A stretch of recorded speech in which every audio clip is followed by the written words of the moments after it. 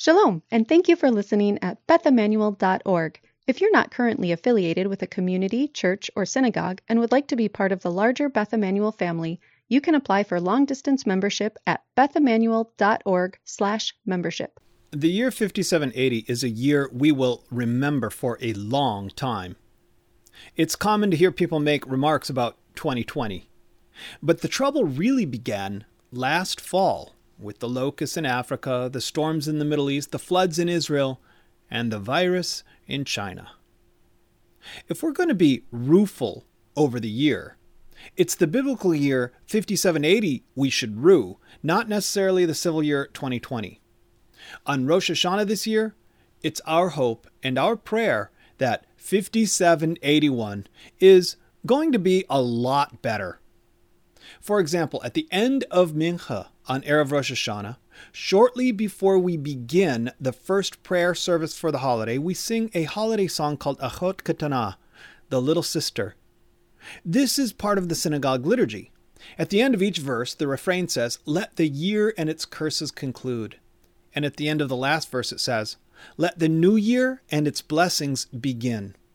These words seem especially appropriate this year as we come to the end of a dramatic and difficult year for the whole world, for our country, and for all of us. If you've been following my teachings over the course of this year, you know I've been trying to sound the alarm. I feel like a watchman on the wall, looking off into the distance and shouting to the city, "There's trouble on the horizon!" These troubles are the birth pangs of the Messiah into which the world has been plunged. I see no reason to recite the list of calamities and travails, signs and portents that have been thrust upon the world. I've already compiled several such lists in the Shabbat teachings titled Birth Pains of the Messiah. Last week, I put together a video blog consisting of excerpts from the news spanning the last year to illustrate the gravity of the situation. The video is accompanied by Troy Mitchell's rendition of a portion from the High Holiday Liturgy. If you would like to see it, it's on the Beth Emmanuel YouTube page and also on our Facebook page. The morning after I posted the video, I woke up to see amazing new footage of the West Coast fires in which the skies over California and Oregon had literally turned an uncanny color of red. It was the result of the smoke in the atmosphere rising from what has been called the worst fires of the century, burning millions of acres. One need not travel to the West Coast to see the smoke. By last Monday morning, the smoke of the fires had clouded the skies above Hudson, and it remains in the air, creating that dim haze. Today, they say, the smoke has begun to reach Europe. But back on the West Coast, the smoke turns the daytime skies bright blood red, which surely seems like another sign. As it says in the Gospels, they asked him to show them a sign from heaven, but he replied to them, "When it is evening, you say, it will be fair weather, for the sky is red. And in the morning, there will be a storm today, for the sky is red and threatening. Do you know how to discern the appearance of the sky, but cannot discern the signs of the times?" Matthew 16:1-3. It's important for us to discern the signs of the times. We would be belligerent indeed if we refused to take note of the events transpiring around us every day. The cynic and the skeptic always say these things are happenstance, but the person of faith believes that nothing is happenstance. How much less when we see such things happening in the world today. The prophet Ezekiel refers to the trumpet and the sound of the shofar as the responsibility of the watchman who stood on the walls guarding the city. Ezekiel warns us not to be like the irresponsible watchman who saw the enemy coming but did not sound the shofar to raise the alarm. If I bring the sword upon a land, and the people of the land take a man from among them and make him their watchman, and if he sees the sword coming upon the land and blows the trumpet and warns the people, then if anyone who hears the sound of the trumpet does not take warning, and the sword comes and takes him away, his blood shall be upon his own head. He heard the sound of the trumpet and did not take warning. his blood shall be upon himself. But if he had taken warning, he would have saved his life. But if the watchman sees the sword coming and does not blow the trumpet, so that the people are not warned, and the sword comes and takes any one of them, that person is taken away in his iniquity, but his blood I will require at the watchman's hand. Ezekiel 33, 2-6. Likewise, the prophet Jeremiah says, I set watchmen over you, saying, pay attention to the sound of the trumpet. But they said, we will not pay attention. Jeremiah 6:17. As we enter Rosh Hashanah to hear the sound of the trumpet, I implore you to pay attention. I don't need to read the news to you. I won't mention the hurricane that made landfall yesterday, the second this month, and I won't dwell on the fact that in the Southwest, since mid-August, thousands and thousands of migratory birds have been inexplicably dropping out of the sky, dead. Hundreds of birds, thousands of birds, and scientists don't know why. Is that a sign? Is it the proverbial canary in the coal mine? On the level of spiritual realities, I find it significant that the Breslov Hasidim have been banned from entering Uman this year. Breslov Hasidim have a long-standing tradition to make pilgrimage to the Ukrainian city of Uman every Rosh Hashanah because that is the burial place of Rebbe Nachman of Breslov. Who can say what spiritual transactions take place in unseen worlds during Rosh Hashanah in Uman? Every year, some 30,000 Hasidic Jewish pilgrims arrive in Uman to pray to God in the merit of Rebbe Nachman and to celebrate the festival together. Not this year. Due to the pandemic, the government of Ukraine said no. Some 2,000 or so Breslov Hasids tried to go anyway, but they found themselves up against roadblocks and Ukrainian border guards. They found themselves trapped for days between Belarus, which is now teetering on the edge of a dangerous revolutionary meltdown, and Ukraine, unable to enter Ukraine, unwilling to leave. The Red Cross had to intervene with supplies and distributions. Meanwhile, in Israel, COVID-19 infections have risen so steeply, over 3,000 new cases a day, that the government is putting the country back into a 3-week lockdown, effectively canceling high holiday services in Israel's synagogues. Israel went under lockdown this spring, just like we did, and was under shelter-at-home rules during Passover, preventing people from attending holiday services.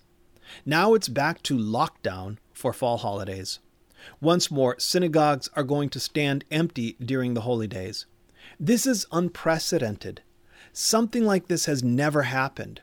The silence of the synagogues is ominous. Even in synagogues where the shofar will be sounded, the Orthodox Union recommends literally putting a mask over the end of the shofar to prevent it from becoming the super spreader instrument that sickens the whole community. These things are not happenstance. They aren't coincidence. Nor are they part of an orchestrated global conspiracy executed by the deep state. These are the birth pangs of the Messiah for our generation. And it may be that, as Yeshua says, these are only the beginning of the birth pangs. Birth pangs may come and go, but if these are merely the beginning, then things may yet get worse, and we may experience more trouble before things get better. It reminds me of the passage in the Torah that says, in the morning you say, if only it were evening, and at evening you will say, if only it were morning. We may yet hear people say, remember when we thought 2020 was bad? That's why it's important for us to pray sincerely for God's mercy in the coming year. Mercy for the world, mercy for the people of God, mercy for the Jewish people, and mercy for us. Don't assume your prayers won't make a difference. They certainly will make a difference. The prophet Isaiah says, on your walls, O Jerusalem, I have set watchmen. All the day and all the night they shall never be silent. You who put the Lord in remembrance, take no rest. Give him no rest until he establishes Jerusalem and makes it a praise in the earth. Isaiah 62, verses 6 and 7. We are those watchmen that God has set upon the walls of Jerusalem. It's our job to petition him ceaselessly until kingdom come. How much more so in the days of awe. Remember that on Rosh Hashanah, the heavenly court assigns the verdicts and the measures and outcomes and judgments and disbursements for the coming year. For example, it was on Erev Rosh Hashanah that Pharaoh dreamed of 7 fat cows eaten by 7 skinny cows, indicating the beginning of 7 years of plenty followed by 7 years of famine. God decides not only the fate of the Jewish nation on Rosh Hashanah, but the fate of all his creatures, all nations. Coronavirus did not catch God by surprise. It was inscribed in the books last year on Rosh Hashanah. The heavenly court fixes the fate of nations for the coming year. On Rosh Hashanah, the fate of who will live and who will perish is determined. On Rosh Hashanah, the heavenly court determines the amount of money a person will make over the course of the coming year. The court determines the harvests for the coming year and even the weather that we will experience. Whether a person will stand or fall, become wealthy or poor, these things are decided on Rosh Hashanah. On Rosh Hashanah, the heavenly court determines a person's state of health for the coming year. And this is why we repent before Rosh Hashanah and why we plead with the court for mercy before the verdict is sealed on Yom Kippur. Our community has been fortunate.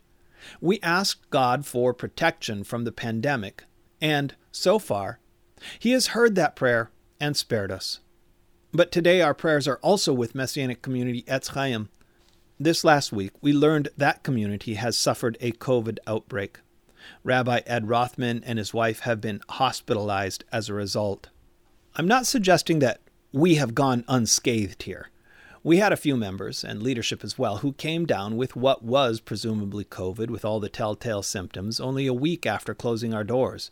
Had we stayed open one more Shabbat, it might have been a different story here in beautiful, historic Hudson, Wisconsin. Many of our members have suffered different types of traumas this year, medical traumas, domestic traumas, personal traumas, on a level and a scale that I consider unprecedented for our community. The clustering of so many significant blows seems remarkable, which is why I'm remarking on it. It reminds us of the Master's warning. Do not think I have come to bring peace to the earth. I have not come to bring peace, but a sword. Matthew 10:34. The sword comes first, then the peace. We feel the absence of peace keenly. I need not pontificate on the local trauma of the George Floyd story that took place a mere 30 minutes drive time from Hudson, nor the ensuing protests and riots, nor need I offer you further warnings about the political acrimony which has taken demonic possession of our country, spewing a black ichor of conspiracy theories brewed up in the devil's own cauldrons of political rhetoric, hatred, paranoia, and fear propagated on the internet. The whole society found themselves sitting at home with nothing to do but to surf the internet for most of the year. Social media is engineered to feed you according to your assumptions and predispositions, but the truth is nowhere to be found. The traumas of the previous year should come as no surprise to any disciple of Yeshua. Our Master warns us that, in the hour before his coming, there will be such things and such calamities, as he told his disciples. In this world you will have tribulation, but take courage, for I have overcome the world. The great thing about birth pangs is that despite the pain, there's a new baby born at the end. If these things are the birth pangs of the Messiah, it's good news, no matter how bad it gets, because the Messiah is nearer. The darker it gets, the brighter the coming light will shine. On Rosh Hashanah, we read the story of the birth of Isaac to remind us that there is an end to waiting. Though Sarah waited for the fulfillment of the promise long past all natural expectation, God proved himself faithful and brought the promised son. Likewise, we are long past all natural expectation for the coming of the Messiah. But God will prove faithful, and he may as well do so in our lifetimes as in any other time. Though he tarries, I await him every day. That does not mean that I am left waiting every day. It means that every day I expect him to arrive. We wait for the coming of the Messiah, like the watchman waits for the morning. A few weeks ago, I taught you about Psalm 27, the psalm that we recite from the beginning of Elul until the end of Sukkot. On Rosh Hashanah, we add another psalm to the daily prayers, Psalm 130. In this psalm, King David pictures himself like a night watchman positioned on a city wall or on the edge of an encampment, peering into the darkness. The watchman sits in complete darkness, without any light. If he had a lamp or a torch, it would betray his position and blind him to anything in the darkness. So it's dark out, real dark. And his job is to stare into that darkness, looking for any sign of movement, listening for any sounds, minute by minute, hour after hour. He's got to stay there, holding that position, staring into the darkness until the morning light comes. That's why he's waiting so impatiently for the morning. The psalm says, I wait for the Lord, my soul waits, and in his word I hope. My soul waits for the Lord, more than watchmen for the morning, more than watchmen for the morning. These words correlate closely with the closing sentiment of Psalm 27. Wait for the Lord, be strong, and let your heart take courage. Wait for the Lord. Kaveh el Hashem. The word kaveh can be translated as wait, to wait, or it can be translated as to hope. It's the same word. To wait for God is to hope in God, and to hope in God is to wait for God to fulfill his promises. The watchman is waiting for the light to dawn. He has set his hope in that dawning light. And who is the light? As it says in Psalm 27, the Lord is my light and my salvation. There is an aspect of faith that is closely bound up with this waiting hope. We have faith in the goodness of God. Even in the worst circumstances, even when we don't deserve mercy, we continue to hope in God and wait for his goodness. Even when we experience trials and storms of life, we wait on God and hope in his goodness. That's why we recite this psalm during the days of awe, daily, every day from Rosh Hashanah through Yom Kippur. Let's read the psalm, starting at the beginning. A song of ascents. Out of the depths I cry to you, O Lord. The psalmist feels that he is in a low place. He is in the depths, in the darkness, longing for God's help. So he's praying out of the depths. During the high holidays and the days of awe, we are all in the depths, so to speak, because we are all in spiritual trouble. It's a trial. Our sins are going to be scrutinized, and the court is going to issue judgment. O Lord, hear my voice. Let your ears be attentive to the voice of my pleas for mercy. We ask God for mercy because we are in the depths and because we know that we do not deserve to have him act on our behalf. We have no worthy deeds or merits upon which to rely. There's no reason God should feel compelled to rescue us except that he is merciful. So we ask him for mercy. If you, O Lord, should mark iniquities, O Lord, who could stand? On Rosh Hashanah, the heavenly court is seated in judgment and opens the book of deeds. It reads itself. In its pages, every deed is recorded, all of our misdeeds and sins too, and they condemn us. And that is precisely why we ask for God's mercy during the high holidays. But with you, there is forgiveness, that you may be feared. Our deeds condemn us in the heavenly court, but with God, there is forgiveness of sins, specifically through the atoning work of our Master Yeshua. Under the terms of the new covenant initiated in his blood, our sins and lawless deeds will be remembered no more. Therefore, we wait for the Lord, hoping in the Lord. It says, I wait for the Lord, my soul waits in his word. I hope my soul waits for the Lord more than watchmen for the morning, more than watchmen for the morning. Even though we are in the darkness, it's not the darkness upon which our eyes focus. Rather, we are looking to the horizon, longing for the light, waiting for the light more than watchmen for the morning. How do we wait for the light? By hoping in his word. Though the darkness of our sins testifies against us, we wait for the Lord and hope in his word. Though the darkness of the world around us conceals the light, and the troubles and tribulations of the times beset us, nevertheless, we wait for the Lord and hope in his word. We don't give in to despair and bitterness.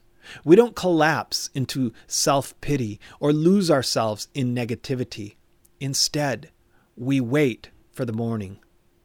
O Israel, hope in the Lord, for with the Lord there is steadfast love, and with him is plentiful redemption, and he will redeem Israel from all his iniquities. We are the watchmen in the dark hour of the night, waiting for the light of the Messiah to dawn, for the Son of Righteousness who rises with healing in his wings. We are waiting for the words to be fulfilled that say, "Wake up, O sleeper, rise from the dead, and the light of the Messiah will shine on you." In the darkness of this current night, our task as watchmen is simple. Sound the warning when trouble approaches, but cling to the light of Messiah and fix our hope upon it. It would be easy to simply focus on the darkness, easy to point out the negative state of the world and to wallow in depression. I mean, half the country is burning down, right? But we have a higher calling. Let those angry people on the internet and the nightly news wring their hands and churn out their vitriol. We have more important things to worry about. On Rosh Hashanah, we read the story of the binding of Isaac, in which we are reminded that this life is a test. It says, "After these things, God tested Abraham." After what things did God test Abraham? After all the other tests with which he had already tested him. That's because all of life can be understood as a spiritual test. The test is, will I see the good and cling to Hashem and show love toward others, or will I see the darkness, turn inward, and cling to this world? As we look back over the year, it will be easy to fail the test by focusing only on our own personal difficulties, sorrows, and disappointments. But that's not who we are. We are the disciples of the living Messiah, the risen King, possessors of a living hope that dwells within us, children of the light, waiting for the light, and in the light we see light. Every day a person needs to choose to see the good instead of the negative. The world is filled with sorrows, anguish, and suffering. It takes no special insight to see that, but it takes real spiritual insight to see the good and then to be the good. Earlier this year, back in April, when we were still in the lockdowns and the early era of COVID, I told you that this was a test that would reveal people's character. I said there are two possible outcomes. Humanity could emerge from COVID-19 many steps closer to the kingdom, closer to the revelation of God. We could emerge from this disaster a kinder people, more enlightened, more in tune with spiritual realities, more concerned for our neighbor and for other peoples elsewhere in the world. We could emerge from the COVID-19 era wiser and gentler, with a heightened sense of empathy for the suffering of others and a concern for their well-being and a sharpened sense of wonder at the gift of life and the enjoyment of life's simple delights. Or we could emerge from COVID-19 a meaner people, an angrier people, embittered against this ideology or that, and possessing a heightened sense of xenophobia and paranoia, even more hardened and calloused to the spiritual world and the hand of Hashem, as it says, "And Pharaoh hardened his heart." I hope and pray, brothers and sisters, that you've chosen the first option. As Moses says, "I set before you life and death. Choose life." How should we see the world around us? I want to remember 5780 not as the year of my father's suffering and death, though it was that, but as the year of my granddaughter's birth and dramatic entrance into the world. The world we experience is the world we create. I prefer not to think of 5780 as the year of curses, but as the year that the light of the Messiah drew so much closer that, At the blast of the shofar on Rosh Hashanah, we expected to see him descend on the clouds. On Rosh Hashanah, we sound the shofar to declare the kingship of Hashem. The blast of the shofar rends our hearts and inspires us to repent because it is the fanfare of the king. In the presence of the king, we regret our disloyalty. Another way to express this concept is to say that the shofar declares the kingdom of heaven. That is, the gospel of Messiah. Repent, for the kingdom of heaven is at hand. This explains why it says, his voice was the voice of a trumpet. The trumpet of Rosh Hashanah declares the good news message of Yeshua, that he himself is the embodiment of God's kingship. He can declare the kingdom because he is the king. If I was to ask the average churchman, what is the message of the gospel? I might receive the answer, Jesus died for our sins. I don't dispute that Jesus died for our sins. But that's not the message of the gospel. The message of the gospel is that Yeshua is the king who brings the kingdom of God. That is also the message of the shofar. The shofar on Rosh Hashanah declares the enthronement of the king. Ordinarily on Rosh Hashanah, we prostrate ourselves to the floor in the presence of the king. It's the day of the king. I'll try that again. Ordinarily on Rosh Hashanah, we prostrate ourselves to the floor of the synagogue in the presence of the king. It's the day of the king. In the midst of this present darkness and chaos, it doesn't feel as if God is in charge. It feels instead like everything is out of control.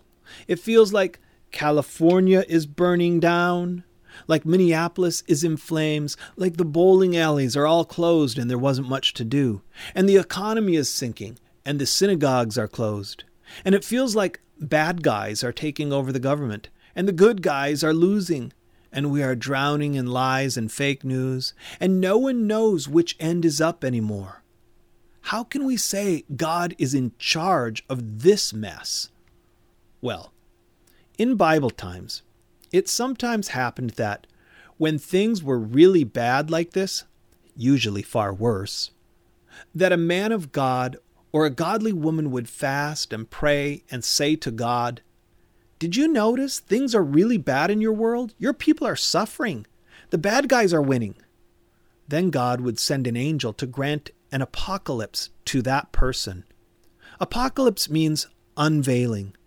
The angel would lead the person on a tour of the unseen world, the real world, behind the scenes, so that he or she would see the angelic world, the heavenly places, the seat of judgment, and the world of truth.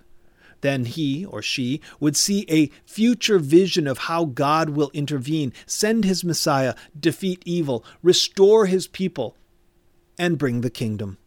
And from that vantage point within the heavens, within the apocalyptic vision, it became obvious that the state of chaos and evil that seemed to hold sway over the world was merely an illusion, a thin veneer without substance, a trick of the light, or lack thereof, and that ultimately God is in control.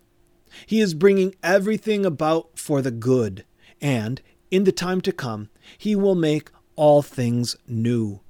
On Rosh Hashanah and Yom Kippur, we experience an apocalypse like that. We hear the trumpet. We ascend to the heavenly court. We stand in the heavenly courts, and it's revealed to us that God is king and his Messiah is coming. This year, I am bringing you a message of hope. Lift up your head. Your redemption draws near. Listen to this word from the prophet Jeremiah. He says, "For there shall be a day when watchmen will call in the hill country of Ephraim, arise and let us go up to Zion to the Lord our God." That's Jeremiah 31:6. We, disciples of Yeshua, are those watchmen dwelling in the hill country, declaring that the appointed time has come, saying, "Arise, let us go up to Zion." In this text, the word for watchman is not shomrim, as is ordinarily the case, but rather it's the unusual word notzrim, which can also be translated as Nazarenes, the disciples of Yeshua. If we read it that way, the text says, "There shall come a day when Nazarenes," that is the disciples of Yeshua, "will call in the hill country of Ephraim, arise and let us go up to Zion." We are the watchmen.